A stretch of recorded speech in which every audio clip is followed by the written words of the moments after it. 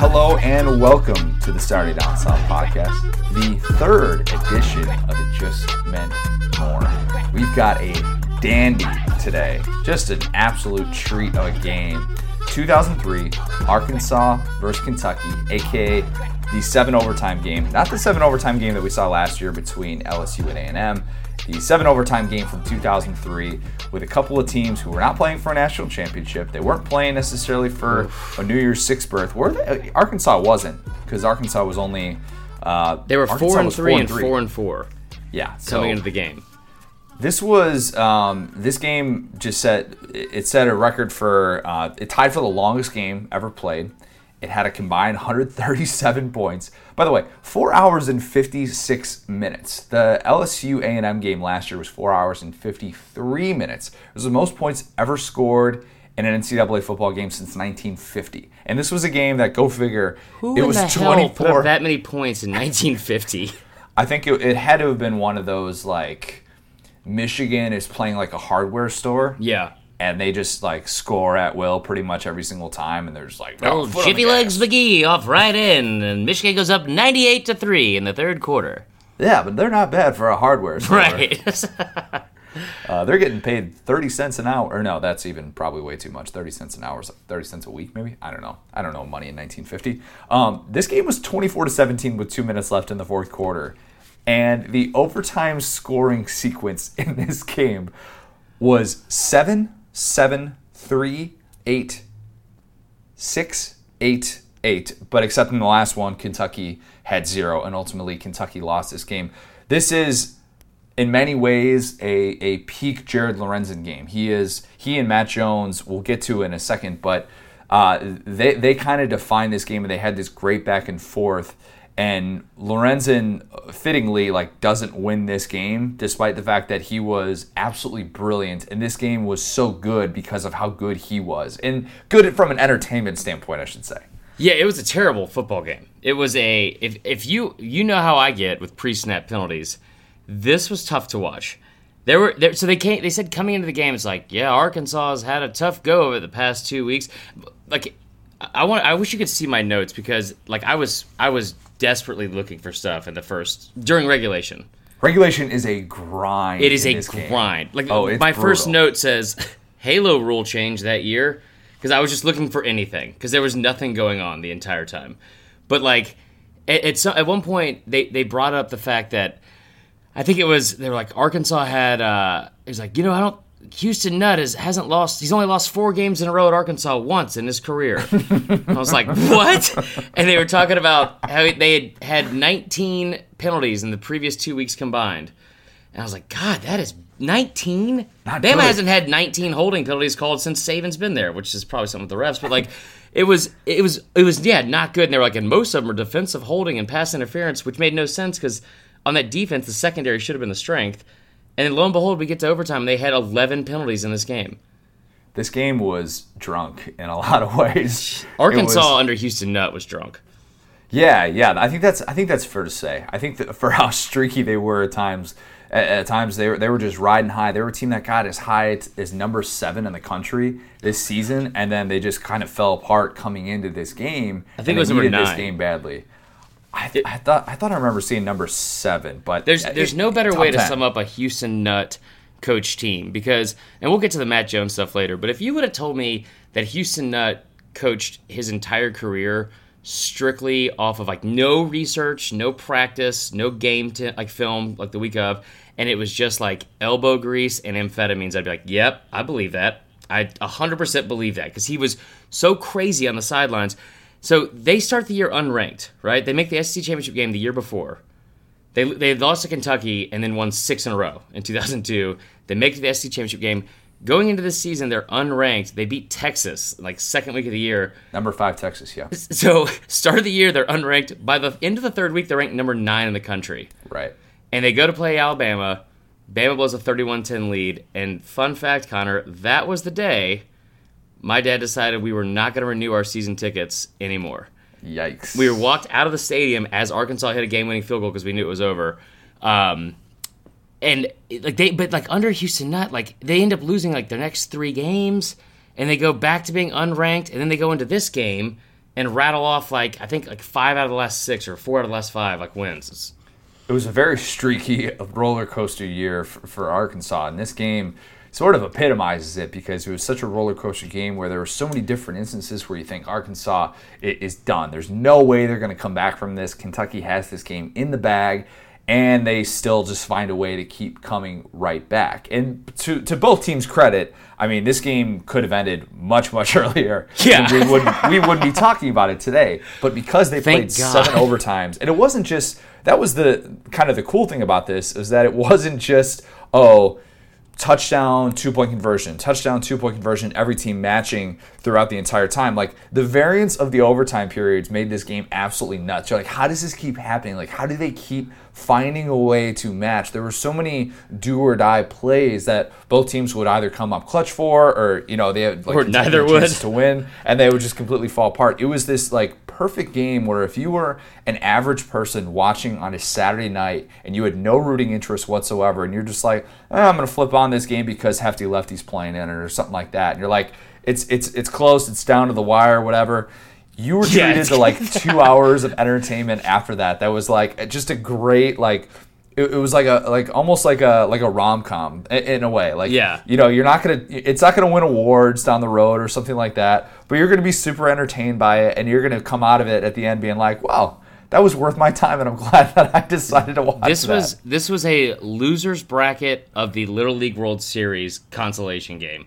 This was both teams are out, and we've got the South Asian Pacific team or whatever, and then we've got a team from Des Moines, Iowa, and they're going to play for fun because why not? And the final score is I don't know, 11-13 or something. This was every time you would ever preach okay, just go out there and get a stop, go out there and make something happen. It would and it would not happen for one team or the other. It was a lot.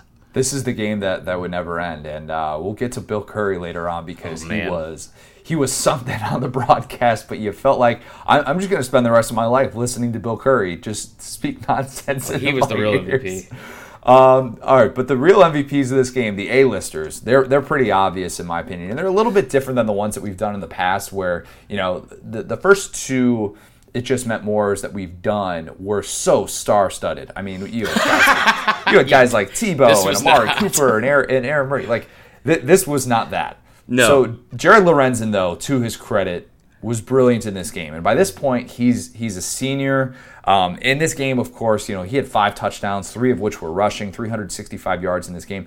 Hadn't been to a bowl game yet, and he said coming into this game, this is the most important game of his career, which... I mean, from an outside perspective, you're like, okay, it's just another, Saturday night game against Arkansas, a team that Kentucky throw out only the played records 3 when times. Kentucky and Arkansas play.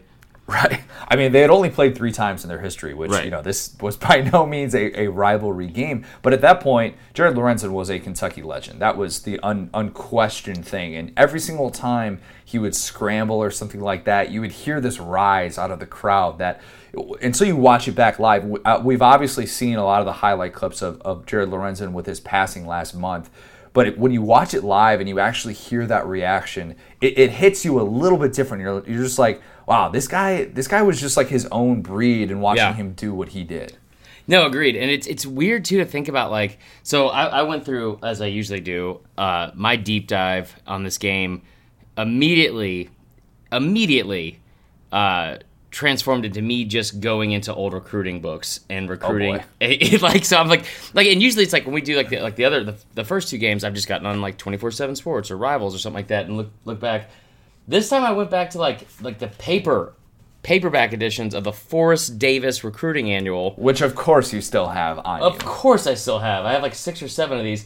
But it's just weird going back because you start looking through the players in the SEC at that time. Because, of course, you forget about some of these names, but, Eli Manning was in the SEC at this point, and Jared Lorenzen, and you had so many of these, and Matt Jones, these characters, and that arguably could have been, the best quarterbacks, in their school's history, all at the same time.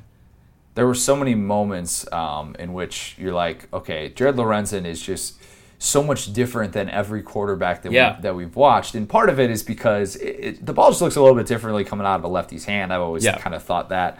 But the fact that he's sitting there at 280 pounds, and that's probably a little bit conservative if we're being honest.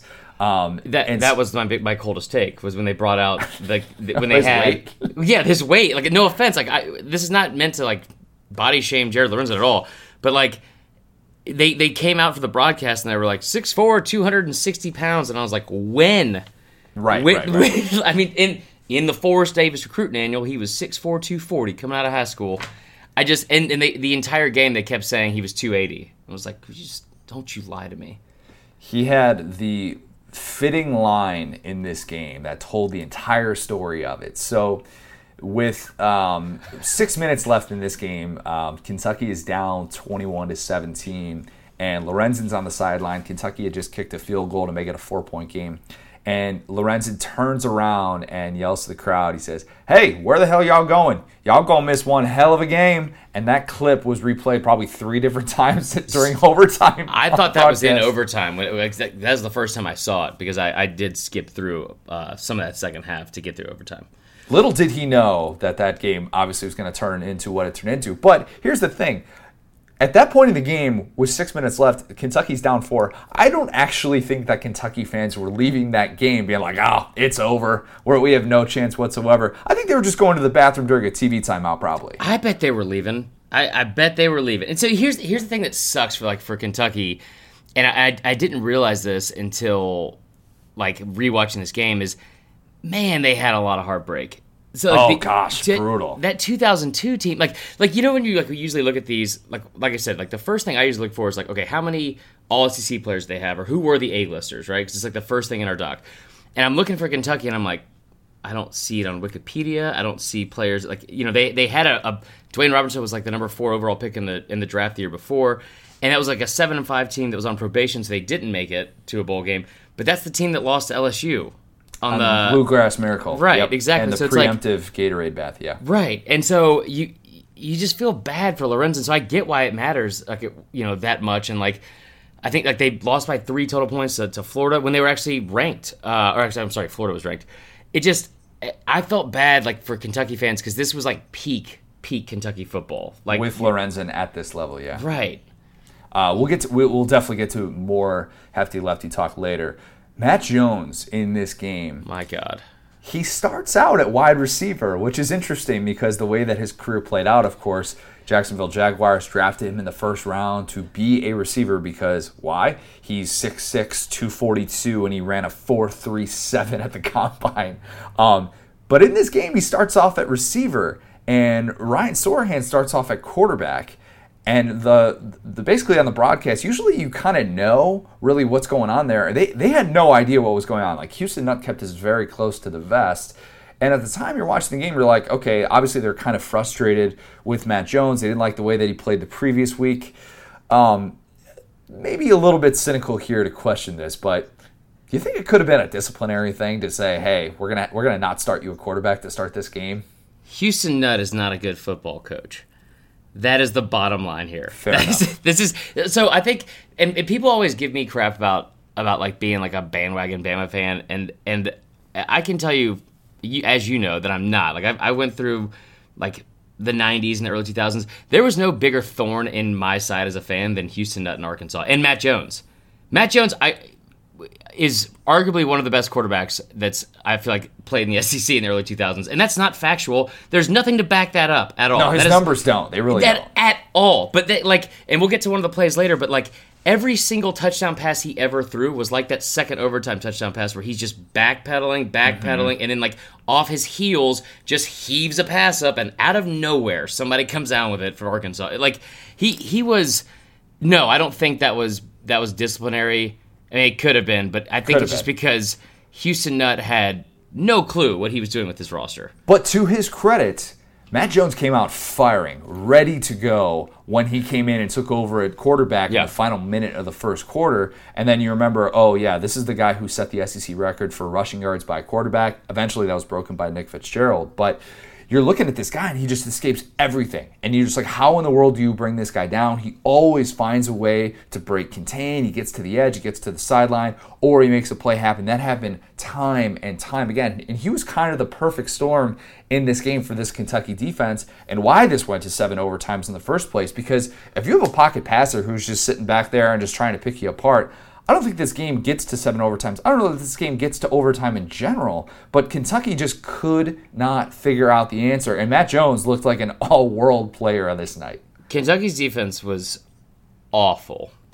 Just bad, awful real bad in this game. Well, I mean, they let up 71 points. And, yeah, well, I mean, that's not because of that. Just because, right. I mean, and Arkansas came into this game, I think only giving up 20 points a game, 320 yards per game, which is pretty good. Pretty good. Especially going into the SEC. But, yeah, Matt Jones, man, there were several times where it's he looked like a gumbier version of Jared Lorenzen. Just a stretched out version of Jared Lorenzen. Because, he also wouldn't come down. And there was one play where he, went left and put one of the worst jukes I've ever seen in my life on a kid. It was 3rd and 8, and he ended up somehow getting to the corner. But it was like if I went out there and was like, where am I going? Where am I? It was you're not fooling anybody, man.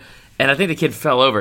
He just, I don't want to say he was a sneaky athletic kid. Oh, come on. Because he wasn't. Don't use that stereotype. You're at a 4.37. But it made no sense. It made no sense that he was so effective. So everybody kind of knows, and if you don't know what happened with Matt Jones' career, some drug-related suspensions in the NFL. It blows me away, though, to think that when he was drafted by the Jags, that one, they decided to take a quarterback and convert him into a receiver as a first-round pick. That to me is I'll say it, white kid. They took a giant. I don't know how he ran a 4.37. I mean, he moved pretty well. I'm not going to deny that. He made it look a little bit easier than it probably was.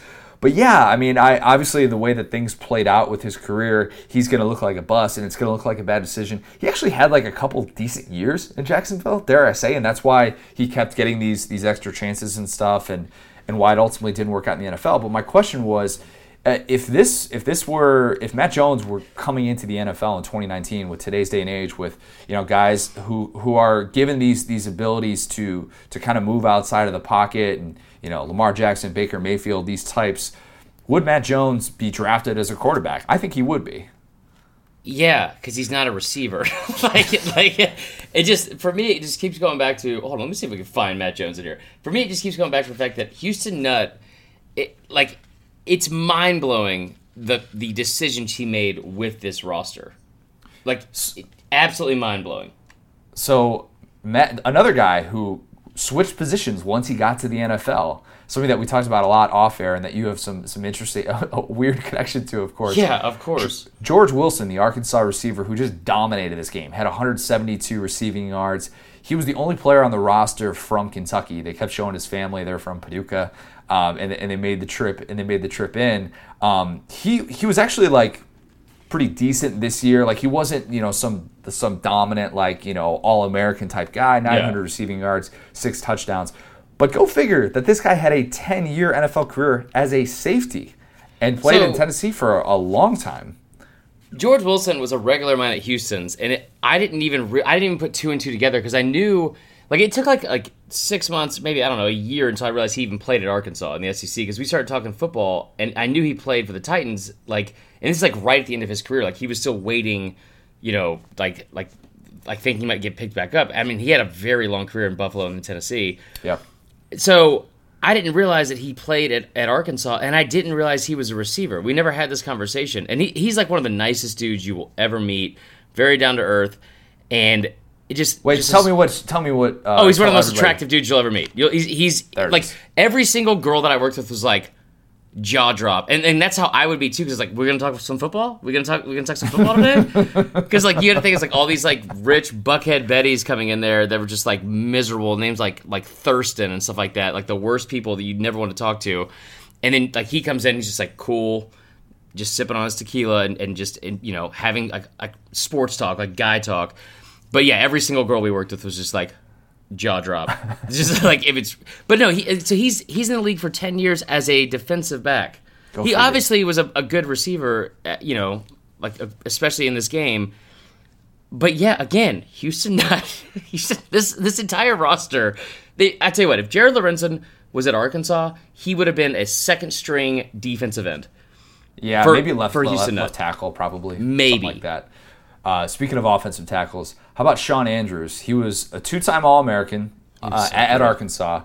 Was Arkansas's first ever sophomore All-American? They said that stat on the broadcast, and I was like, really? But that actually kind of makes sense because that was back in the day when underclassmen couldn't play college football, but obviously Sean Andrews could. Sean Andrews became an All-Pro offensive tackle with the Eagles. He was somebody that obviously had a very prolific career. Maybe not as long. I think he only lasted for like a half dozen years in the NFL, but I think injuries ruined his career. I'm not sure. I'd have to go back and check his Wikipedia page for that. But he had 63 games played and like 57 starts. Right. I'm not looking that up. I'm looking at my Forrest Davis recruiting annual. There it is. The thing that I'll remember most about Sean Andrews is what Bill Curry said on the broadcast, where they show the lineup photos, and I tweeted this out the other day, and it was Sean Andrews has this look in this photo like he's sleeping, laid back, just chilling, and so Bill Curry, when they show the lineup photo, he says, "Great big Sean Andrews. He may not be too good at taking pictures for the lineup, but he's a heck of a football player." And he was too.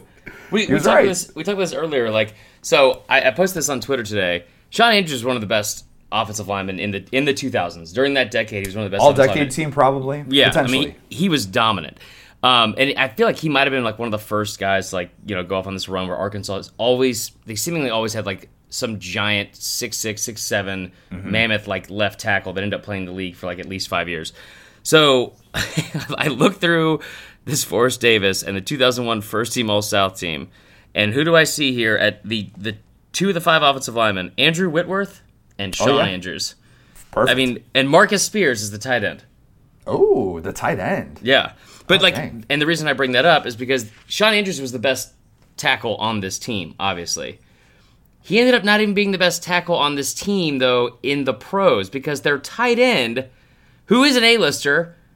Well, okay, so I saved him. I saved Jason Peters for the prominent extras. I'll explain it. Because he's an A-lister for a variety of reasons. But I felt like his role in this game was more as a prominent extra. But I'll explain that later. His role on the entire team and the entire season was a prominent extra. Why did Houston not try to make one of the best offensive linemen in the NFL in at least the past decade? Yeah, of the 2000s, I think. Just of the total, of the 21st century, I think you would put Jason Peters. Yeah, absolutely. Jason Peters, who's still in the league, right? Yeah, still in the league. Still a big part of that offensive line. Yeah. Right. So he has him as his tight end. He's 6'6", 320 pounds. He's his tight end. There is no way. Anyway. We'll circle back to him, I promise. The directors, Rich Brooks, first season at Kentucky, he took over for Guy Morris, and the only image I'll ever have of Guy Morris is Jared Lorenzen dumping the Gatorade on him prematurely. Of course, the Bluegrass Miracle, that was the 2002 season. But so Rich Brooks is entering this situation where Kentucky was 7-5, they're coming off the bowl ban. But he had taken 2 years off of coaching in general, and he hadn't been in college in 9 years. He was 62 when he started at Kentucky. This was such a Kentucky hire. What a strange hire. And obviously the guy still had success there eventually, but just I don't think a move like that gets made in 2019 where you're just like, 62-year-old guy who, it's different than like Mac Brown or Les Miles, because those guys have obviously had incredible success. But the Rich Brooks move was an interesting one, and I don't remember what the reaction was like for Kentucky fans, but I can't imagine he was like, "Oh yes, let's go. We got Rich Brooks. We're all of a sudden we're back. This is going to be the guy that's going to bring us to relevancy." Yeah, so he was the head coach. This is Herm Edwards 1.0. Oh, that's interesting. So he was the head coach at Oregon when Oregon won the 94, where they went to the 94 Rose Bowl and lost to Penn State and that Tajana Carter and Kerry Collins team, all that kind of stuff. And Oregon, he actually is an Oregon State grad as well. Go Beavs. as you're wearing your Oregon State shirt, because everybody knows you are a diehard Oregon State fan. Diehard Beavs fan. But he was the head coach of the Rams starting in 95. He was getting paid a whopping $625,000 to be the head coach of an NFL team. So he ends up coming back and go, I guess coaching in college to Kentucky. But yeah, this was his first year coaching in Kentucky, and it was the first year. You think Saban and that turnover has it bad? It was the first year head coach, first year offensive coordinator, and first year defensive coordinator. What could go wrong? Yeah, a couple things went wrong. Based on the way that season went for Kentucky, just a couple of big issues with closing games out, and he had some things that did not go right in this game, and a move that I think that he made, and I think it was the third overtime that I'll talk about later on. But yeah, just you're had right. A lot of questions about it. Wait, who was the head coach for Kentucky after him? So that would have been Joker. Joker Phillips, right? Okay. Joker Phillips would have been right after him. Yeah, it makes sense. But what's just a strange period to have to have an athletics department say, you know what, no, we're going to hire this 62-year-old who, it's a little bit of trying to catch lightning in a bottle, maybe doing things kind of atypically. And I guess I shouldn't say that definitely wouldn't be done in 2019, because you bring up the Herm Edwards example and Mac Brown, obviously, and Les Miles. But those guys have had different levels of success. Maybe Herm Edwards is probably the only appropriate way to describe it, because a coach who took time off, hadn't been in college in a while, and then all of a sudden it's just yep, we're going to hope this works out. Well, Kentucky back then, people forget this. Kentucky had a lot of interesting coaching hires, because they had Guy Morris the year before. But again, they were on probation. Kentucky football was on probation because I don't know how that happens. How does that happen? So before Guy Morris, they had Hal Mumme. And so basically, I feel what the Rich Brooks thing was looking for stability. And I don't remember this when I was young, but this might have been a home run hire, man. He was the head coach for the Rams, and he's coming back to coach, Kentucky. He coached Oregon to Oregon was nothing before he got there. True. But people forget that late '90s team with Tim Couch and all that kind of stuff. Hal Mumme and Mike Leach on the same offensive coordinating, or same offensive staff, that's crazy. He didn't have a lot of help around him at all. Yeah, that's true. At all. Rich Brooks had a great little moment in this game where, because Lorenzen got off to just a terrible start, and he was just putting way too much gas on his throws, and they showed him on the sideline. And Rich Brooks, his whole thing was he was going to teach Jared Lorenzen how to read defenses. They've been running this, kind of air raid offense beforehand, and the whole goal was to get him to the level where he could be able to pick apart defenses, and he wasn't improvising as much. Obviously, he still improvised really, really well, but they showed Rich Brooks on the sideline, and he's doing this little lefty toss, he's lofting it or something like that. And Bill Curry says, I don't even think that he's a lefty, but he's still doing it just to try and hammer that point home. So good for you, Rich Brooks. You use visual tricks to help teach your quarterback how to throw a football.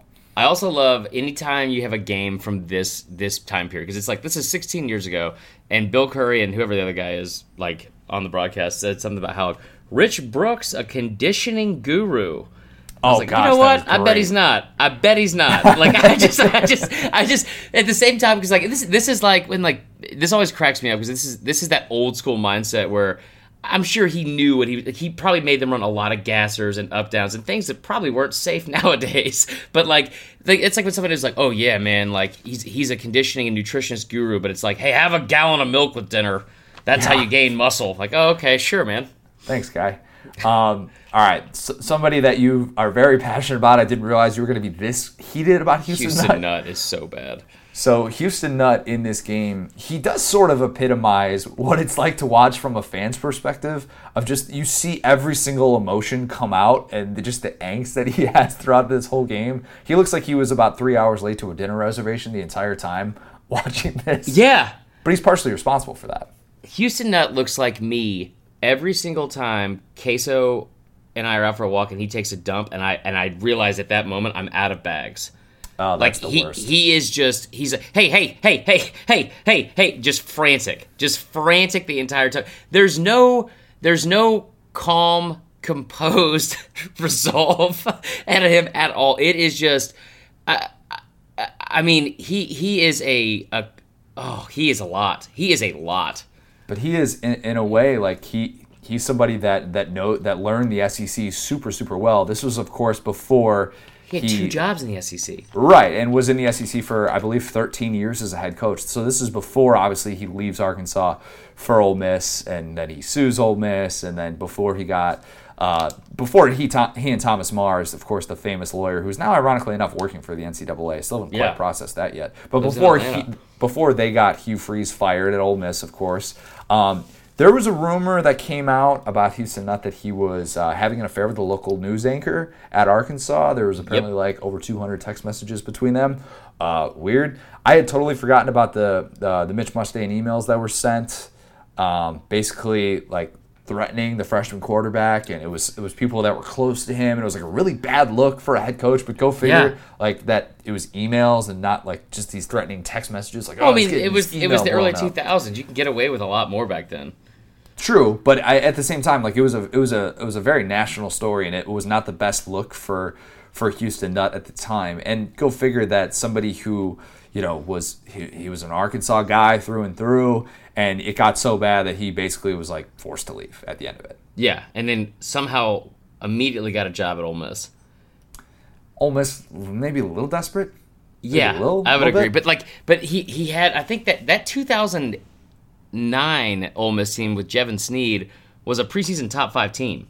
I mean, Houston, he did things he obviously was a better coach than I'm giving him credit for. He won some big games. He went to 2 SEC championships. Oh yeah, no doubt. And he got boat raced, and I think in both by Georgia. But it's he beat some ranked teams, some top 10 teams. But it was one of those things. As soon as they got there, it was like somehow he tricked everyone into voting him as prom queen, and then right as he got on the stage, every time he got in the top 10 or something like that, or top 5, the lights came on. They're like, oh, hold on a second. That's 2 kids in a trench coat. That's some Little Rascal stuff. How is this happening?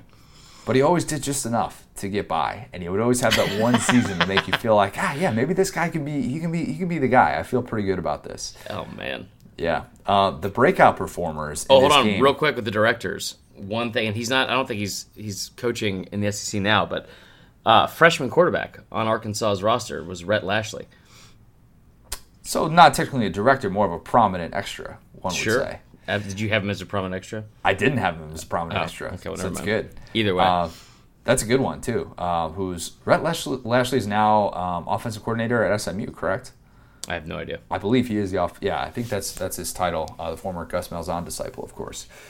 The breakout performers in this game, there were 2 that were pretty obvious, and they were both the tailbacks, but...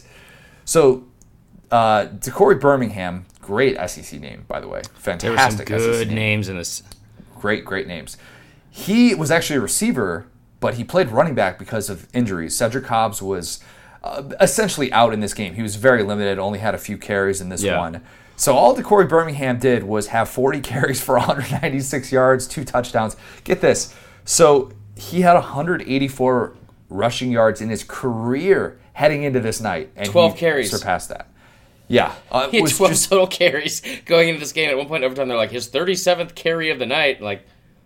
Okay. I guess this is happening now. But that's how banged up Arkansas was at running back, and didn't know this until the very end of the broadcast, that he was also cousins with Jason Peters. So, fun fact there. Fun. Well, and Kentucky had 4 cousins on their own team. They kept saying that. I don't care. I guess I just threw out that nugget, so I care a little bit. But at some point through the broadcast, you gotta start throwing out some. Those fun facts came in handy late. But I forgot. We'll talk more about this later. But he's replacing Cedric Hobbs, who was a first-team All-SEC running back. Mm-hmm. Yeah, the rare 5-year starter, which doesn't happen very often.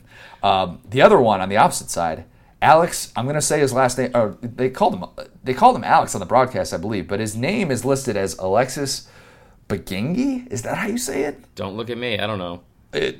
His name is spelled Bwenge, and it was pronounced like Bwenge. So Buffalo Wild Wing.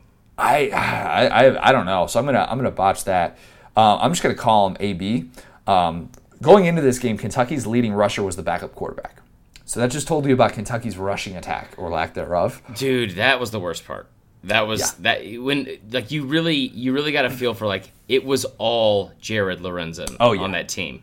You had Derek Abney, and we'll talk about him in a minute, but it was all Jared Lorenzen. They had no rushing attack at all. Oh, it was bad. It was bad. And to his credit, though, Gingy was actually pretty good in this game. He had more rushing yards in this game, 89, than any of his 3 seasons. So, like, he totaled 75 yards in like, his senior year. But in this game, he had 89 rushing yards. He had 3 total touchdowns. He also had that 51-yard touchdown catch, which sort of got Kentucky going. But, yeah, breakout performers, I didn't think that there were a ton because breakout performer I tend to look at as like, oh, this was their coming out party, and then they were really good after. These guys were kind of just like good in this game, and then they went back to kind of doing what they were doing.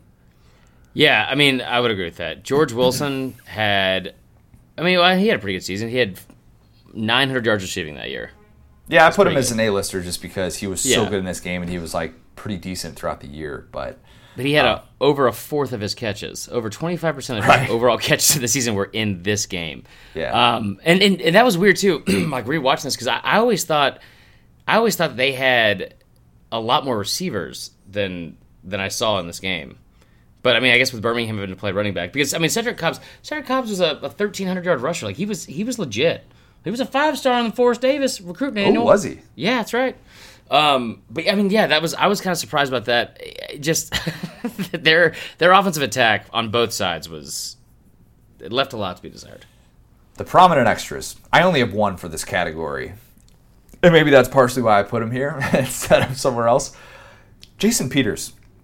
So Jason Peters, if you haven't seen the picture or what he looked like, you need a little refresher. Go back and just Google Jason Peters tight end, or I tweeted out a picture of him. Because he's 320 pounds in this game, and he looks it. He's number 80, and that is the biggest person I've ever seen wearing a number in the 80s. Hands down. Not even close. Who was the kid from Baylor a couple years ago? Was it Oakman? The guy who was like... No, not Oakman. That guy was a monster. He was scary. Yeah, he was scary. That was like one of my favorite players before all that stuff came out. But like, no, they had a tight end, and it was like in the Cotton Bowl, and he was like 380 pounds. That's just This is unbelievable. about what this looked like. I mean, this is about what that looked like. So Jason Peters, I put in the prominent extras as opposed to the A-listers because in this game, he only officially recorded 1 catch. Now, he did have a prayer of a 2-point conversion. But so in this game, the 1 catch that he actually recorded was a typical, like Matt Jones is backpedaling 20 yards, and this is in the second overtime. And it looks like a prayer. Keep in mind, Kentucky had already scored and converted the 2-point conversion. If Matt Jones doesn't convert this, the game is over and ends in the second overtime. And somehow he throws it to Jason Peters, who had already dropped like 2 balls to that point. And you're just like, why is this guy playing tight end? He's an offensive lineman, clearly. Right. And he somehow catches this pass, and the game continues. You're just like, of course, that would happen right here, right now. But just kind of a bizarre thing. So he ended up being a second-team All-SEC tight end, but he had 21 catches for 218 yards and 4 touchdowns. That's not exactly like, he's really lighting up blowing up the stat sheet with numbers like that. Obviously, a block first tight end, and we know what happened with the rest of his career, of course. Right, and there's one thing we'll get to here. I think it makes sense we can talk about it now. Going again back to why Houston Nutt was just abysmal in this game and in general. At one point in like the second overtime, it's I think 3rd and goal from the 2-yard line. I think it's 3rd and goal from the 2-yard line, and Houston Nutt. Where am I at here? Houston Nutt. Oh yes. I'm glad you're bringing this up. I know exactly what you're going to say. He brings in an extra offensive guard who hadn't played the entire game for an unbalanced line, or as Danielson would say, an unbalanced line, and brings him in, again, 3rd and 2 on the 2-yard line, and they're losing at this point. This is, you know what, this is the play before the Jason Peters touchdown. It's the second overtime. So right before he catches that touchdown pass, they bring in this extra guard who hasn't played the entire game, and he flinches and gets a false start. So now it's third and goal from the 7-yard line, and that's what led to Matt Jones backpedaling for 13 yards, throwing a ball off his back foot, and Jason Peters somehow coming down with it. Just put Jason Peters on the offensive line. Can you imagine like if you had a left tackle and left guard, or even a left tackle and right tackle of Sean Andrews and Jason Peters? I mean, it'd be the Eagles did that, and they were both all-pro guys. Yeah, exactly. Jason Peters went undrafted and became obviously an all-pro, perennial, like unbelievable offensive tackle in the NFL. But there were still like just moments in this game where they kept hyping up his athleticism, and I know it was there. Like they said on the broadcast, they're like, he actually has good hands and he runs really well. And apparently, Nolan Richardson wanted him on the basketball team at 295. He could throw down. Like this guy was just an extraordinary athlete for his size. We talk a lot about Lorenzen in this game and how athletic he was for the size. Like Peters was that guy, but there are still moments where you're like, okay, this should not be happening. In the fifth overtime, this is Houston Nutt's brilliance in this game. The fifth overtime, Matt Jones calls to have a guy in motion, and it's Jason Peters is like, all right, I'm going to split out wide. And he lays down on the ground. And they attempt to run a fade to him, and within like 2 seconds, he can't even Jason Peters just falls in the end zone. And it's two Kentucky defenders have a play on it, and they probably could have picked this ball off.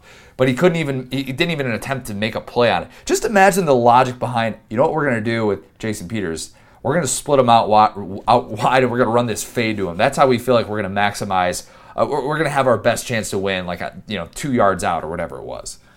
Exactly. Like the reason he went undrafted, this is like if a player ends up making it to major leagues and it was like, well, how come no one saw this? He wasn't drafted out of high school. He was a walk-on in college. Like, his high school coach didn't realize he was left-handed the whole time. He just had him pitching right-handed. Like it is mind-blowing that there's no way you didn't have another serviceable tight end.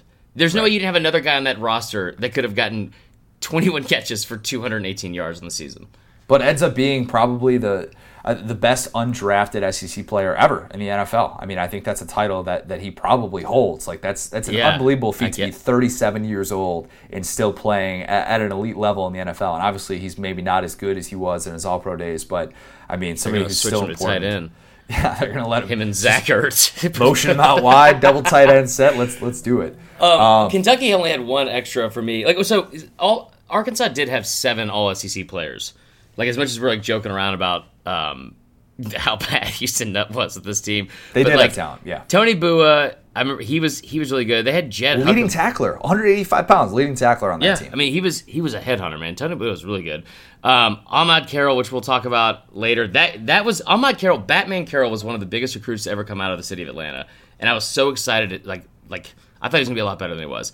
But yeah, him, Cedric Cobbs, Jason Peters, and then there was one player for Kentucky. Honestly, Abney, I think I had him in my A-listers, not in this game, but just in general, because he was outside of Lorenzen, he was their only offense. Right. And he was a really good receiver.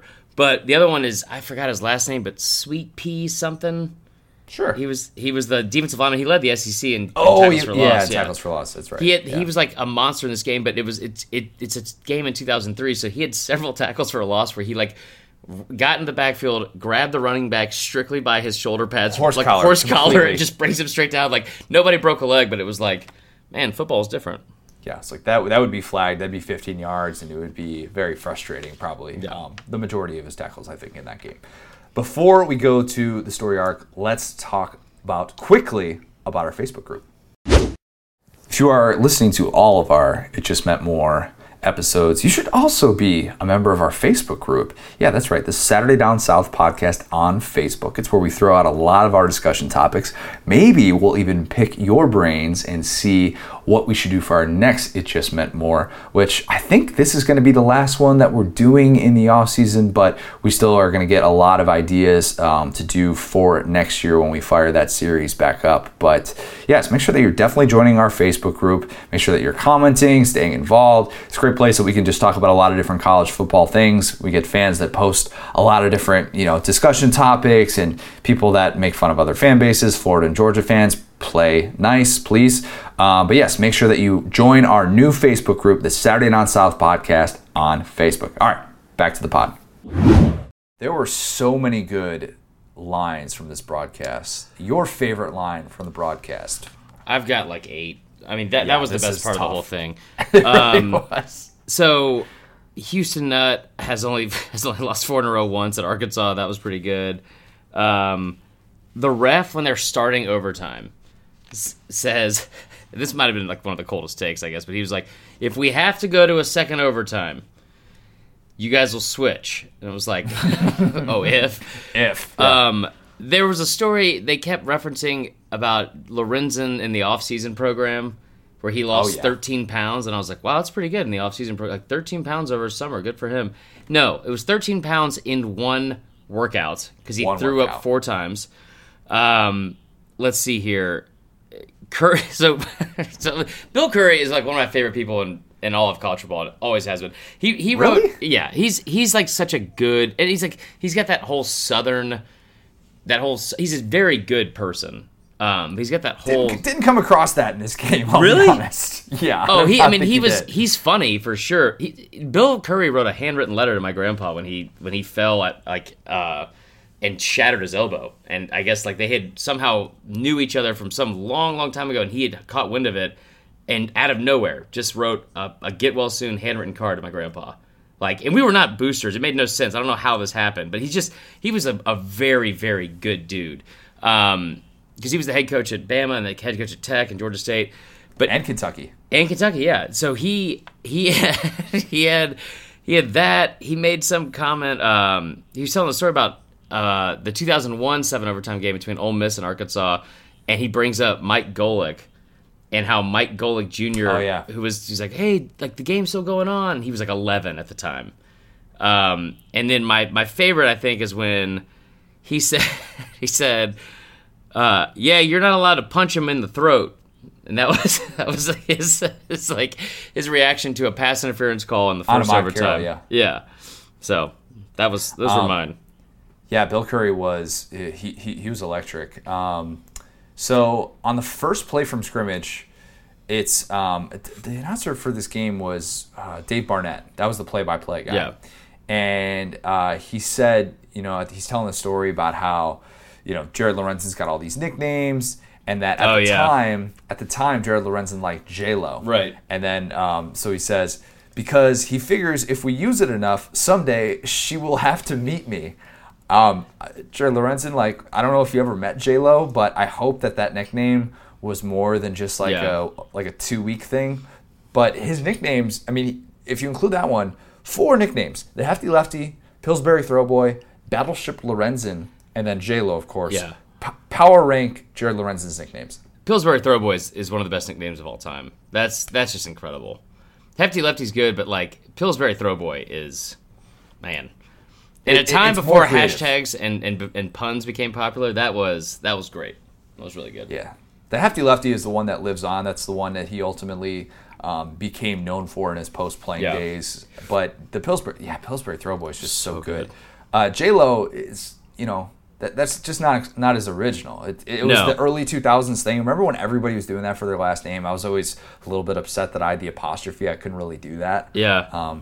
But yeah, everybody was doing that. Like you would have been like C-Mar. That's literally what my C-Mar was my nickname in high school. It was my I think it's still my Yahoo username or something stupid. That sounds right. Yeah. I thought that was pretty good. I can't believe you didn't realize Curry was a good dude. Well, he did not have the best broadcast. So the other line that he had, line that definitely would not fly in 2019.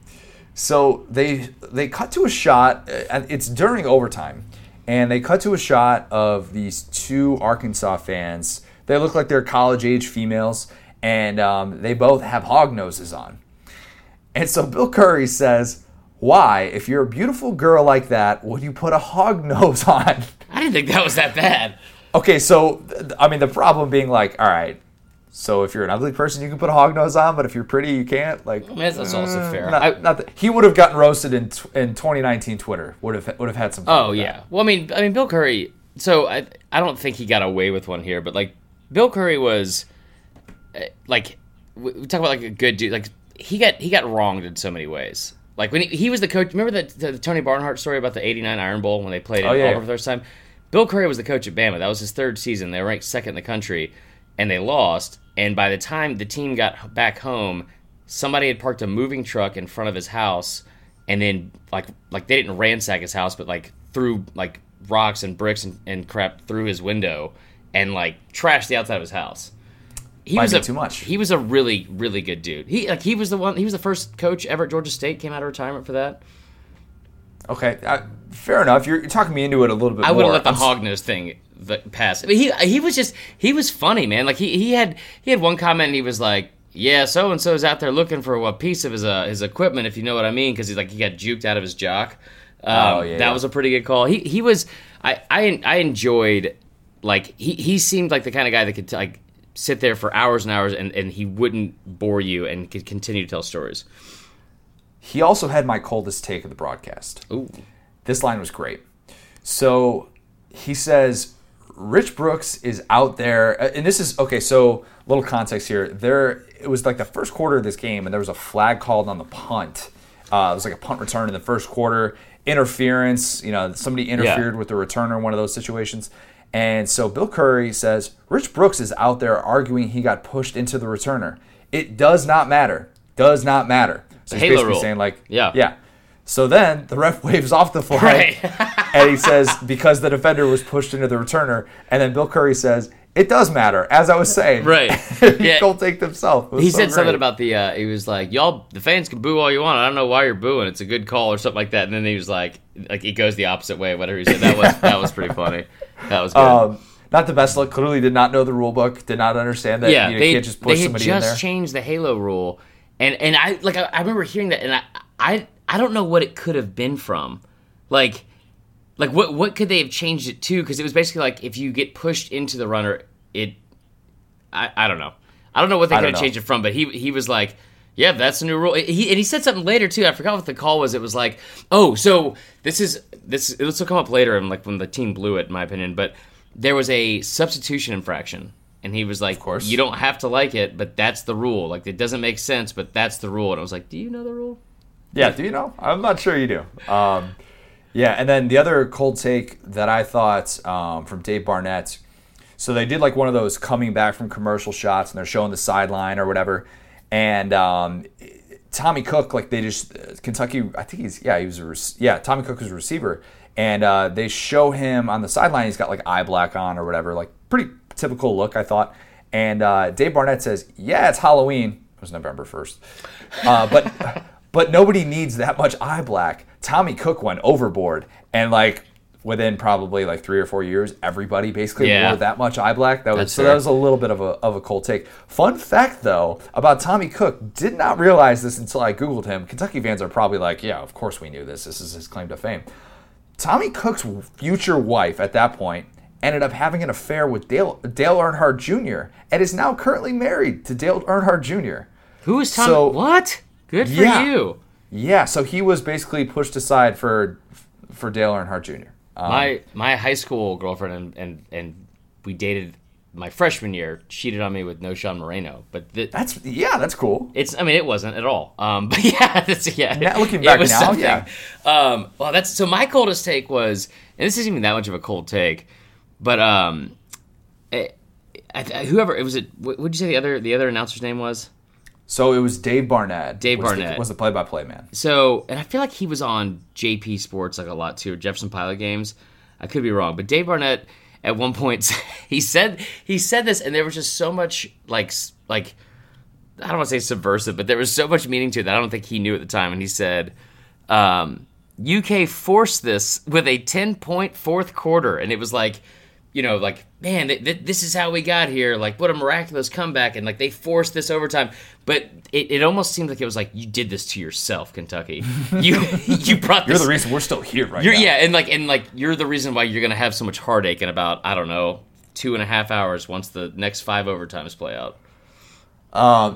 Yeah, there was definitely some cold take. There's always going to be cold takes in a 7 overtime game. I mean, I'm not acting like that's. Is it me, or is there like a crazy amount of overtime games, like way more overtime games back then? Because you have like the 2001. I know that sounds dumb because LSU and A&M just played a 7 overtime game, but like the 2001 game between Arkansas and Ole Miss this season, I want to say Kentucky. Wait, hold on.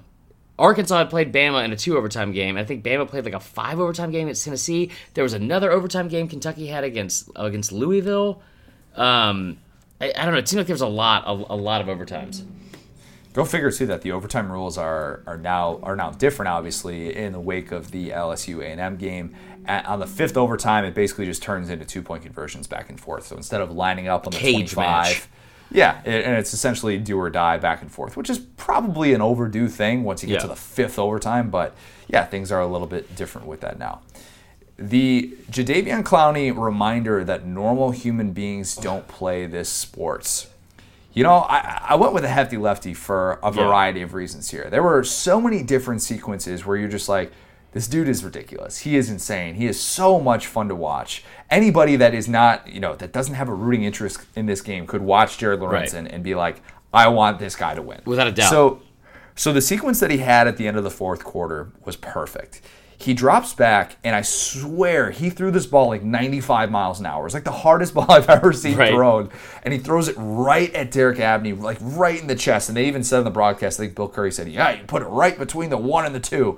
And I guarantee, knocked the wind out of him. And Abney had just dropped the ball on, the play before, like a bad drop. And there was a little bit of extra mustard behind that one for sure. So the very next play after that rocket that Lorenzen throws, he drops back with 2 minutes left, and he throws this 45-yard dime on the right sideline to Bernard. And this pass is just it's the perfect, little floated in. He is the ultimate, he's got the juice, he's got the touch, he's got everything that you could want. And so then he has this throw where it's like a 3rd and goal or 2nd and goal, something like that.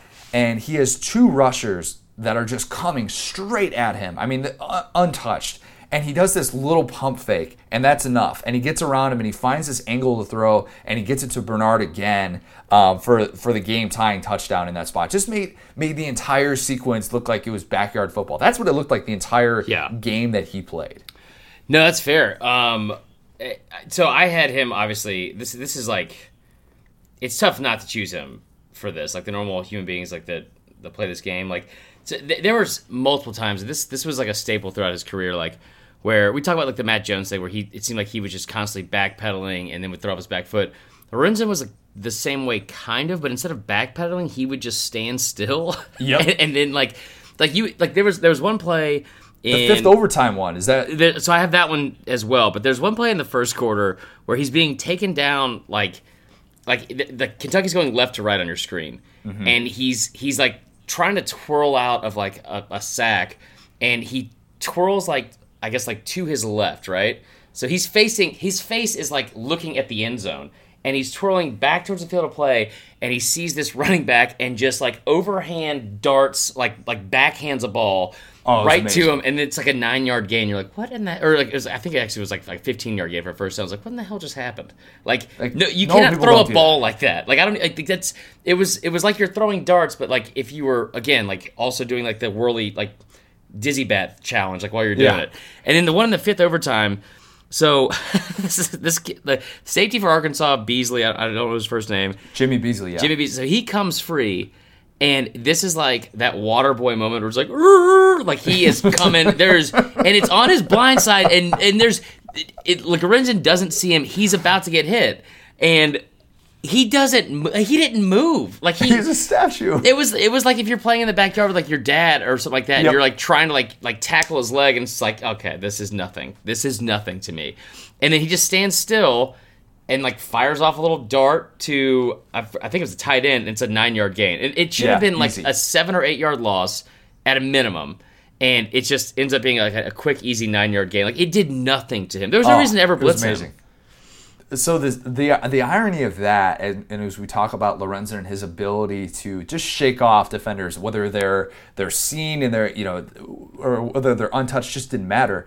He, of course, was responsible for Eli Manning having the moment of his career with the David Tyree catch in the Super Bowl. Yeah. Because they used to practice that all the time. Jared Lorenzen told the story about how he used to basically just wrap up Eli in practice, and he would be like, all right, try and get away from me, try and make a play happen. And that was what he was so good at, on the opposite side of that, of course. So it's fascinating to watch the way that he could just shake off defenders because, he's at a minimum 280 pounds in this. And that, I think, as much as we talk about how amazing of a feat that it is, you notice very late in this game, and they bring it up on the broadcast, He is absolutely gassed at the end of this game. My gosh. They keep talking about the offseason conditioning, but at 280 pounds and being asked what he was asked to do, he just doesn't have it. He's running on empty for a lot of this. And even, he caps off the 5th overtime with that rushing TD. And they keep talking about the 13 pounds he lost in the offseason workout. And then they had the line on the broadcast where they're like, he's probably lost about 15 tonight. Without a doubt. The steps that he had in that night was unbelievable. And they even said it's like we're in Jared Lorenzen's backyard in Fort Thomas, Kentucky. That's what it felt like. That's a pretty cool quote. That should have been one of our quotes. Would have been good. Yeah. But no, I mean, like it was bizarre because you're looking at this thing like these are two average teams. These are two very average teams. And played very average football at best. Yeah, exactly. But it was it's weird when you look at this game like. Anytime you have a 7 overtime game, you obviously are going to have some skewed numbers and some skewed stats, right? But like, I'm trying to think. Hold on one second. So I'm trying to think here. Arkansas had for the season, I know they gave up 23 points per game or something like that, right? So for their entire season, they gave up 305 posts. So a quarter of that was in this game. Yeah, that skewed everything. But like when you look at the stats, like in the actual game itself, like they kept showing it to be like the 3rd overtime, and it's like total yards. Arkansas 502, and they're not passing the ball. Like they're just running the football down their throat with a backup running back. And Kentucky, it had like 320 total yards. Like it's bizarre how we even got here. You know what I mean? Like, if you have only 320 total yards of offense and you're in the 3rd overtime, how are you in the game? Yeah, Kentucky, it felt like, was fortunate to get to overtime, and then it felt like that totally shifted in the overtime period. Like, Kentucky was just destined to win. You're like, all right. And it was almost a little bit of the old, when you're the home team and playing in extra innings in baseball. Yeah. I always think the home team is going to win every extra inning games. They get the last laugh. And obviously it's different like that in college football. But it just felt like every time Arkansas was having to match Kentucky. And it was always like, all right, Kentucky's the one applying the pressure, and they have to get this big stop, and then they don't. And they show the people in the end zone, and they just like put their heads down, basically right behind where the goalpost is on that wall right there. And you're just like so sad for them watching this. Did you have any others for the Jadeveon Clowney reminder that normal human beings don't play this sport? No, but I want to throw out one more thing that Sean Andrews had 3 separate offensive attempts throughout the season. Houston Nutt is the worst coach ever. What did he attempt to do? Rushes? I don't know. Or receive. I don't know. Refrigerator Perry for 3 total yards. Fullback. I mean, I don't. Anyway. But yeah, that's the only one I had for that. The Trent Richardson, I can't believe they didn't make it in the NFL. This is somebody I think you're going to have some stories for. Ahmad Carroll, the Arkansas cornerback.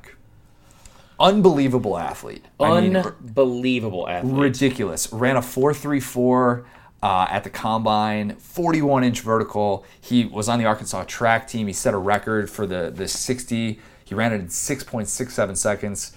He was actually really good in regulation. He had this textbook breakup in the end zone where it was just like, okay, that's going on as NFL draft film. You know that. But they also showed during the broadcast that during the week he wore oven mitts in practice because they were trying to get him to stop holding.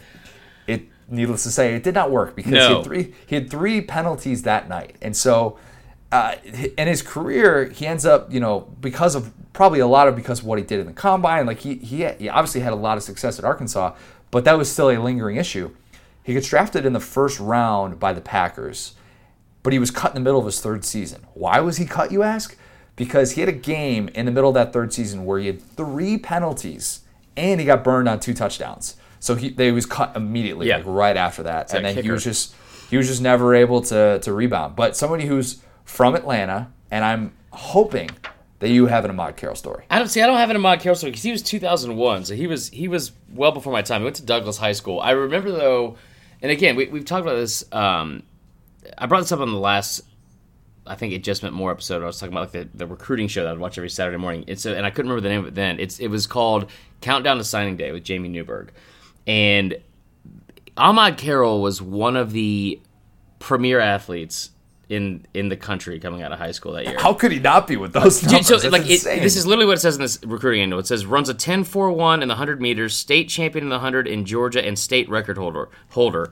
Whether on defense or offense, Ahmad is extremely aggressive, which is a little bit true impact player. I mean, yeah, he was a legit 4.3 guy, and this is at a time when it's like these the athletes 20 years ago weren't all running. Like, you had a 4.5 guy, it was basically a 4.6 guy or a 4.7 guy. This was a legit 4.3 speed. I remember him going to Arkansas, and I was so surprised. Like, why the hell is he going to Arkansas? He's from Atlanta. I mean, like, and Georgia had, at the time, like, this is when Mark Richt is there, and he's starting to get, like, these, like, legit, you know, like, 5-star athletes and have these, like, crazy good defenses and going on their first, like, championship runs. It made no sense to me why he chose Arkansas. But it also, I felt like he was completely, like, underutilized while he was there. Like, he wasn't really an impact in, you know, in the return game, which made no sense to me. Like, why would you not have him returning punts or kicks? Like, he was early in his career, but that was kind of surprising to me. And it was one of those things where it's like, they always have that old adage of, like, you can't teach speed, which is true. True. But what you should be able to teach is, like, technique and how to defend properly, because that is one of the... I'm looking at, like the all SEC or the all South team, whatever, and in the secondary with him is Antrell Roll.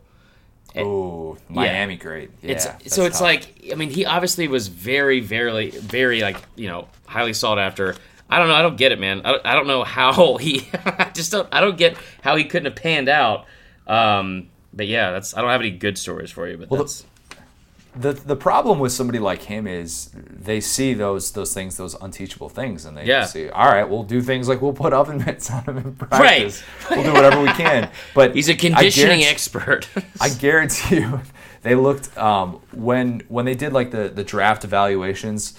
The very first thing in every single negative draft evaluation about him, what are his weaknesses? Yeah. Handsy was the first word in every single one. There's just no way. And they showed him one time where, like, he did draw a pass interference penalty, or it was even a holding penalty, I think, because he was just blatantly grabbing jersey, and you're like, dude, why are you debating this? This is like, you're playing Kentucky, this game for sir. How long? Yeah, you're playing Kentucky. Like, there's like, and again, like, that was a good defense. It's like Tony Bua.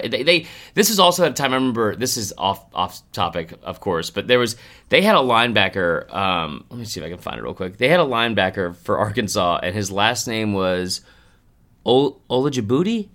Mm-hmm. Yeah, he was there for a couple more years after that, because he was only like he was definitely an underclassman for this game. I think he was on that team that had the 2005 team when McFadden and Felix Jones were freshmen. Right. So he was a linebacker for him. And I just remember at the time, Olajibuti was playing for Arkansas, and then Auburn had two receivers named Ben Obamanu and Devin Aromashadu. And I was like, I cannot... Like I could not keep up with it. Aromashadu was a stud with the Bears for that very brief They were all time. Three of them were really good. But it was... I mean... What a year for names in this. Like, Sweet Pea Johnson? Jeez. Incredible. That's so Southern it hurts. Yeah. Did you have any others for the Trent Richardson? Can't believe they didn't make it in the NFL. There weren't that many in the game. It was kind of sad to see. I mean, like, there really wasn't that many misses. Yeah. The thing that you didn't know / remember until rewatching this game, for me, this was I didn't realize or know that this was the third year in a row that Arkansas played in a game with at least 6 overtimes. That's what I'm saying. So as you talk about, there were so many overtimes in this period. In 2001, they played in a 7 overtime game against Ole Miss. They won that. In 2002, they played in a 6 overtime game against Tennessee. They lost that. Kentucky, on the other hand, this was the 3rd overtime game in Kentucky history. Yeah. Just overtime game, not 6 overtimes. They only started doing overtime in 3-4 years prior to this? No, in 97 they said, I know they played Bama in overtime. Oh gosh, okay, that's something I didn't remember. They kept saying that. They were like they kept saying early on in the broadcast, they were like, "Man, Arkansas's been here before. You got to wonder if the experience will pay off." And it was like, "Shut up!" Like, this is just because they played in 7 overtimes 2 years ago does not mean what's Kentucky gonna do? Like, their quarterback is he's indestructible. First off, I mean, that was an odd storyline. They kept saying, like, you got to wonder if being in these overtime games is gonna, like, and the experience of it's gonna pay off. Like, no, everyone's tired. Then Arkansas, I didn't realize Arkansas had faced Eli Manning the week before that, and then Jared Lorenzen the week after, so a little, not really that interesting, but, obviously both of them spent a lot of time together on the Giants. And then this is something that we need to talk about. So in the first overtime, the Kentucky kicker banks in the extra point off the post. And if he misses, it's over. And it was that close. Dude, it was that close. Most impressive, and I'm not saying this as a Bama fan. I'm saying this as somebody that gets in their own head about every single thing in his life. Most impressive, physical, mental, emotional feat of this entire game is this kid banking home a kick in the first overtime. Unreal. Not even close. It's an extra point. And Bill Curry makes the comment, he goes, so-and-so, like the special teams coach, just lost 7 pounds on the sideline. I don't even know what that was in reference to. But, for him to go bank in an extra point in the first overtime and then proceed to make field goals and extra points to the game, I was like, what? That was impressive. I bet you he could underrated. Not wait to get to the third overtime. When he didn't have to kick anymore. Yeah. But he hit the game tying one to go to the fourth overtime. But yeah, that was crazy. I just forgot that Arkansas was perceivably good at this point. Like they were ranked ninth in the country. I think it was 7th. You keep saying 9th. I'm looking right at it. It was 9th. It was, so again, they beat Tulsa, who's unranked. They're unranked to start the game. They go at Texas, who was ranked number 6 at the time. By the way, Texas, which could not have gotten more the benefit of the doubt that entire season. I don't know if you remember this, but they lose at home to Arkansas. They get beat 65-13 against Oklahoma. Somehow still end up the season ranked number 5 in the country, but they're in the Holiday Bowl. That's a weird thing in and of itself, for football at the time, because you're number 5 in the country and you're playing in the Holiday Bowl. Which is that was odd. wait, who was even there? Washington State. That was Chris Sims. Oh, that's right. Okay. I tend to forget about the period between Ricky Williams and Vince Young. Yeah, that's fair. But yeah, so Arkansas then plays North Texas, plays at Bama, comes back from 31-10. So they're 4-0 and they're ranked number 9 in the country. Oh no, you are right. You're right. They lost when they were number 7. They lost when they were number 7. Okay, that's what I was confused. Okay, so they play Auburn on Jefferson Pilot as the number 7 ranked team in the country. They play the 12:30 Jefferson Pilot game and lose 3-10. Yeah, lost 3 straight right after getting to number 7. But I mean, Houston Nutt. There's one thing you could say about Houston Nutt is that he will not lose 4 games in a row more than once in his career. He will only get that one chance to do that. I just thought, I did think it was interesting that, and we'll talk about it more in a second, but in the what would have happened afterwards if the result was flipped, it was odd to see. It makes sense for how the trajectory of each of these seasons went for each team. Yeah. But the year before, Arkansas lost to Kentucky at home and then rips off 6 straight games. Yeah, 6 straight wins. But yeah, so so what I have in my notes is things I don't remember until rewatching this game. How great Bill Curry was the very first thing I wrote down. how dumb Houston Nutt was, and then Jason Peters at tight end. I did forget how demoralizing the 2003 season for me personally was. That was my senior year of high school, and it was just I just remember my dad telling me stories about he's yeah, I saw Bama win 2 national championships in the 3 years I was in high school, and this was my senior year, and we went 4-9. And it was just good God. That's depressing. Beat Kentucky, though. I was in 8th grade at the time, so fun memories. Yeah. Sick brag. When did the losing team blow it? This one's easy.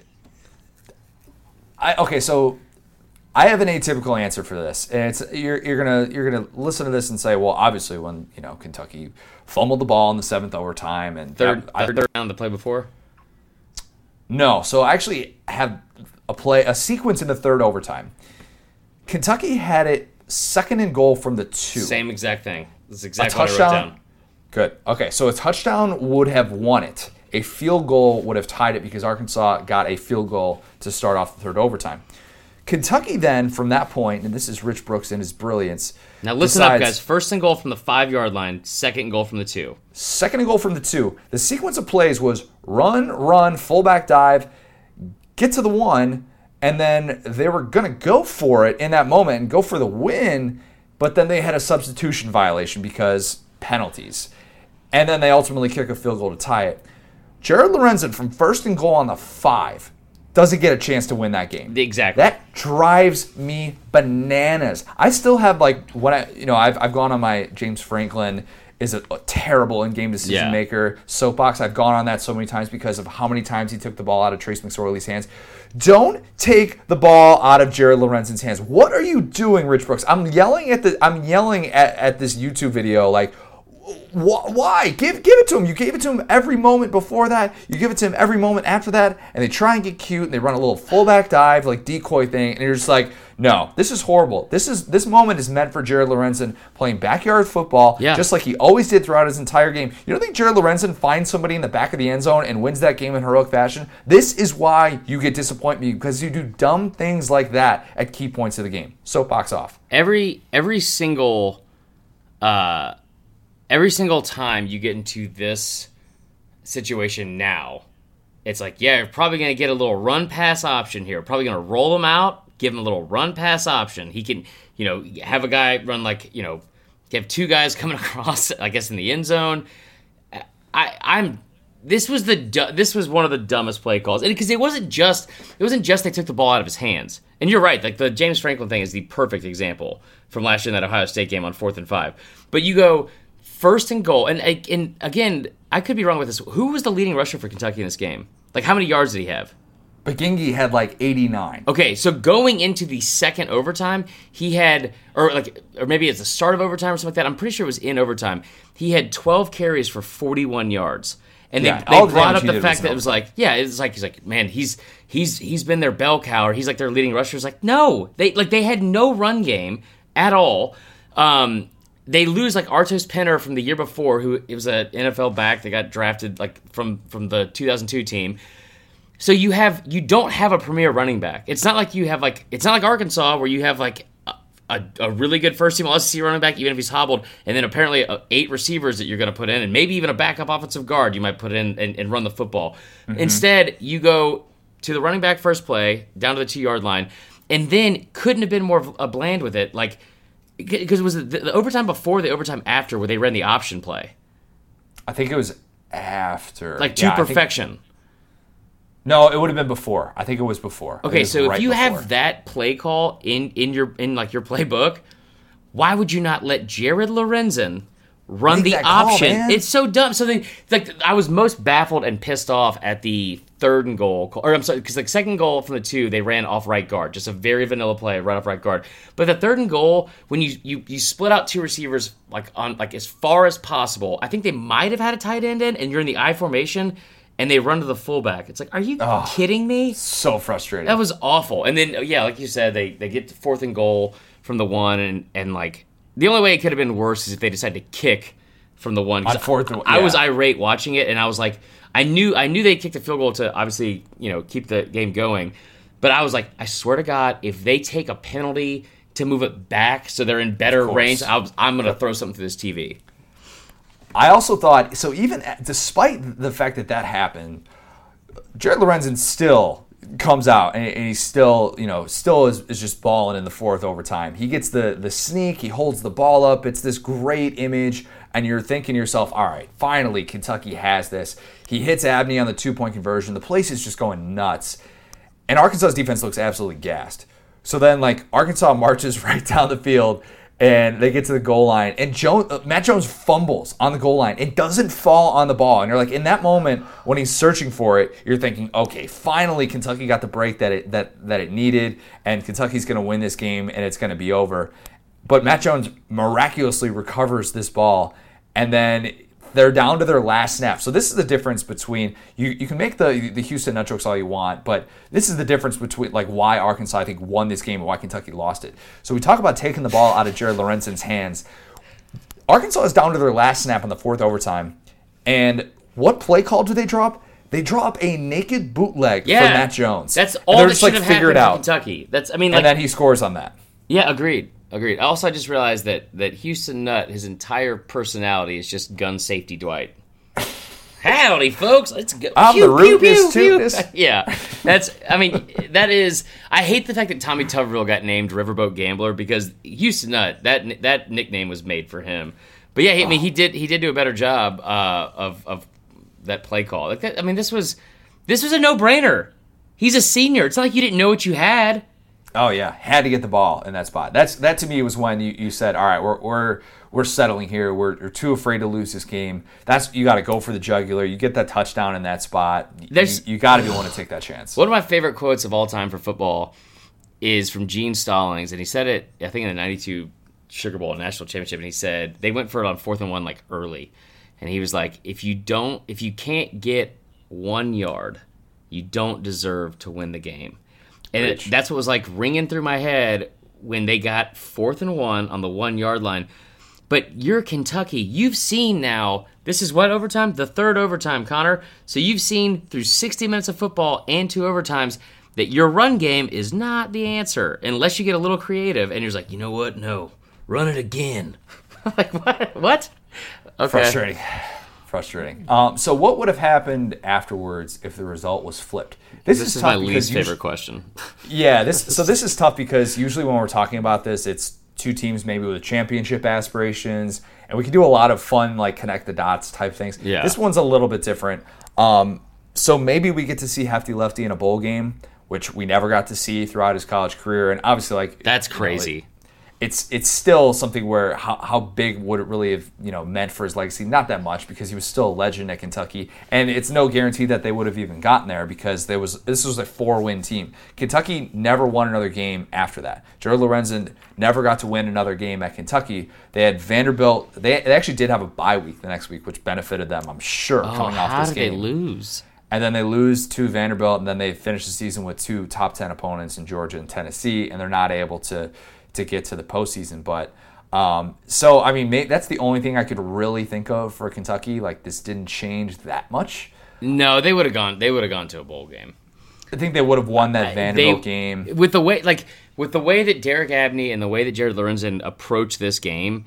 Because I mean, you got to think, like, after the Florida game and I think after the Carolina game, they had like a come to Jesus meeting with the team, and keep in mind, Arkansas is reeling. Okay. Arkansas has lost 3 games in a row. They don't have a week off coming into this game. They've lost to Auburn, they've lost to Florida, and at Ole Miss, and somehow are still ranked in the top 25. Or never mind, they were bounced out of the top 25 going into this game. Yeah. But like, they've lost 3 in a row. They're reeling. Kentucky's coming to this game winning 2 in a row. Yeah, if they're going to a bowl game if they win, because then you have a 1-game season. Beat Vanderbilt. Just beat Vanderbilt, and Vanderbilt was not great in 2003. Not like they are now. But yes, I think that's what would have changed for Kentucky. For Arkansas, I don't know. More okay. So this might be a bit of a reach here, but hear me out on some of this. So Arkansas had lost 3 in a row, as we mentioned, coming in. This would have made it 4 had they lost this game. So maybe we're talking about 7 wins or something. We're talking about morale being kind of down with this team. It's different. They ended up winning 9 games this season. They were able to win a bowl game, and they went on a nice little run to end the season. This kind of turned their season around, just as the Kentucky game did, ironically enough, the year before that. So Houston Nutt missed bowl games the following 2 seasons, and it was deemed rebuilding years. 2005, by the way, that team won 4 games with Darren McFadden, with Felix Jones, with Peyton Hillis. Yeah, that's mind-blowing. So if we're talking about just a 7-win season right there, and then 2 seasons without getting to a bowl game, 9 instead of 7 is really like what we're talking about here. Do they make a decision after that 2005 season and say, you know what, Houston Nutt, you're not our guy, we're going to have to go in a different direction? And then how does that impact what's one of the best backfields in college football history? I don't know. That's a bit of a stretch probably. Yeah, but and it's weird too, because it's like when you look at Arkansas, I talk about this with LSU a lot. When you look at like the state of Louisiana, LSU puts up a fence around that state, like for recruiting. It used to a lot more, but like that's like one of the things they're known for, is like making sure those in-state recruits stay home. And again, like it used to be a lot more solid. Like it's recently, it's not been as much of a wall in keeping those in-state guys home. But that used to be like their calling card in recruiting. Same with Arkansas. These big time and you look at like these classes that came in from this time period. Like there's a 5-year stretch. We're talking about like Mitch Mustaine, Damian Williams, and who was the other one? They had the number one receiver in Hillis. They had the number one receiver, running back, and quarterback in the country, all coming out of Arkansas, out of the same state. Fullback. He wasn't the running back. But I don't know. What I immediately went to go look up here is the other time that he did lose 4 games in a row. Because of course. Because I mean, so it's in you want to say I don't know, maybe they lost 4 in a row and then everything spiraled out of control. But this is in 2000 when they previously lost 4 games in a row for the first time under Houston Nutt. They are 4-5, right? And you're in November. They've lost 4 games in a row to South Carolina, Auburn, Ole Miss, and Tennessee. They're 4-5, Connor. What do they do the next week? They beat number 13 Mississippi State on the road. Then they beat number 24 LSU after that. So I don't know what would happen because when they lost 4 in a row before, they reel off 2 straight victories over ranked teams. Houston Nutt is an enigma. I don't get it. It makes no sense. I don't know. That's a tough question to answer because with this game especially. Yeah, and I think with their schedule, I will say it was pretty easy. Besides the LSU game, obviously. But I don't know. I mean, there's several times they were always streaky, but they never did anything by the book that made sense. That's why I think this game, because the result, it didn't really matter a whole lot. It didn't impact our lives in some major way. It's just kind of fun to go back and rewatch something like this and appreciate it for what it is. That is 4 hours and 56 minutes of entertainment. And that kind of defines what is so great about college football at the same time, that on a random Saturday night that you could have this much fun and you could get this much entertainment and something that even if you're not rooting for either team, you could be totally invested in this game. The way that it ends. Bill Curry said that he wished both teams could have tied after 3 overtimes. That's some communist garbage. He wanted to go home. Yeah, give me a break with that.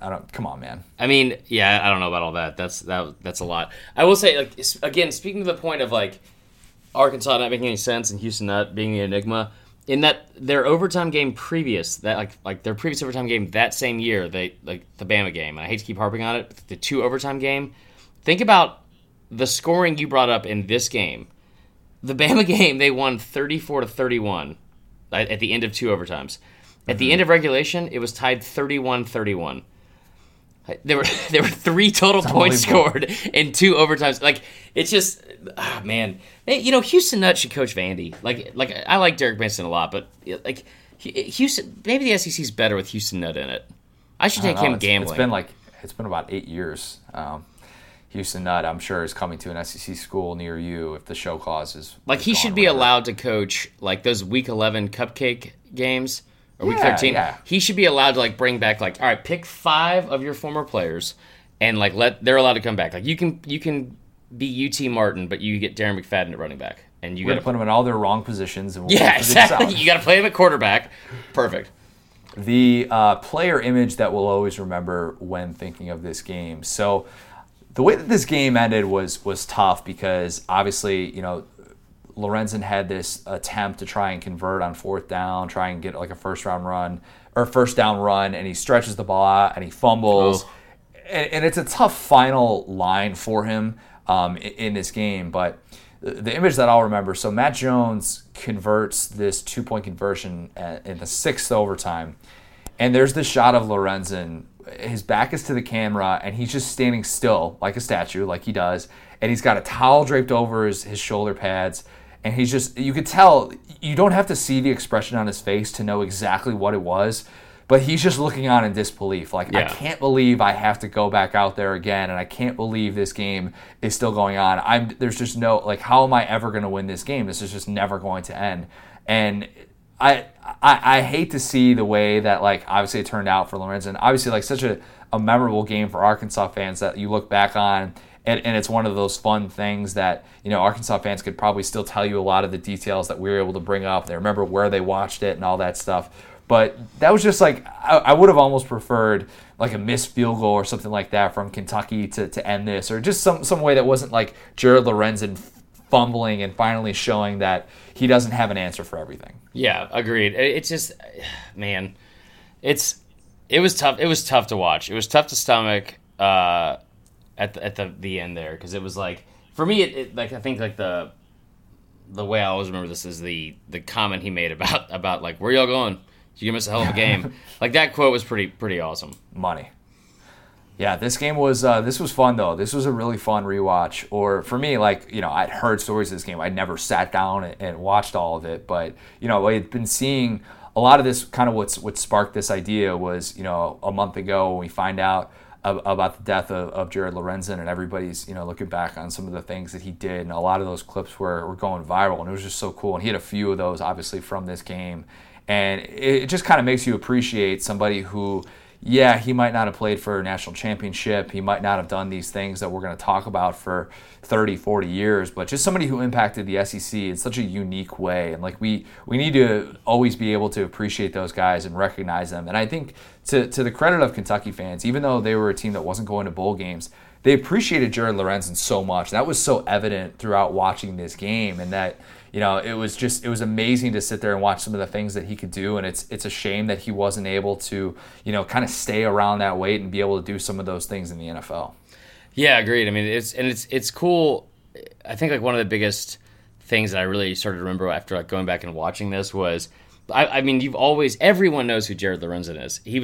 He was way more than what I think I first referenced him. It's kind of like a novelty. That was just like, yeah. But everyone, like, I didn't realize this until after he passed away, is that his impact or his popularity was so far-reaching, and I didn't realize that until like I said, after he passed away. But it says a lot that he was such a memorable player and had such an impact on not just Kentucky fans but SEC fans in general, that will always remember him, and did so at a time when, again, you have guys like Jason Campbell at Auburn, Eli Manning at Ole Miss, David Green, who before Aaron Murray was the all-time NCAA total wins leader at the quarterback position. Who else am I missing? I mean, there's like just a lot of big names, and he stood out amongst all of them. And it was really, it was like, I mean, yeah, I'm not going to get into like just keep naming off more and more quarterbacks, but it was really, really cool to see. So I think this is our last It Just Meant More for the offseason.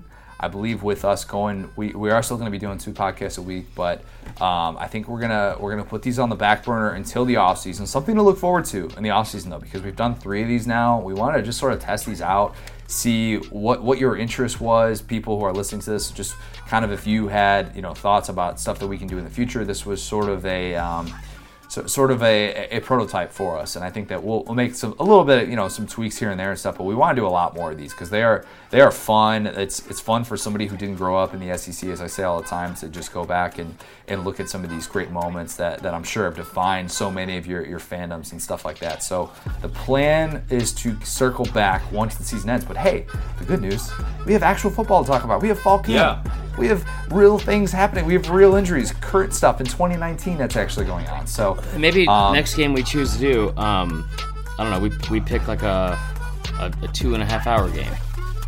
Yeah, just something like that. A lot of running involved and a rolling clock. We almost did the 3-2 game. We're not doing the 3-2 game. Absolutely not. But yeah, we'll work our way around the rest of the SEC, and I'm sure we'll be doing a ton more of those after the 2019 season wraps up, but that won't be for a little while, so I guess until then. But we're going to be back next week doing our normal pods and stuff. So Coach O, did you remember watching this game? Do you remember where you were? I gotta pee. All right, Coach O, let's see how it is. It might pee too much. Talk to you guys next week.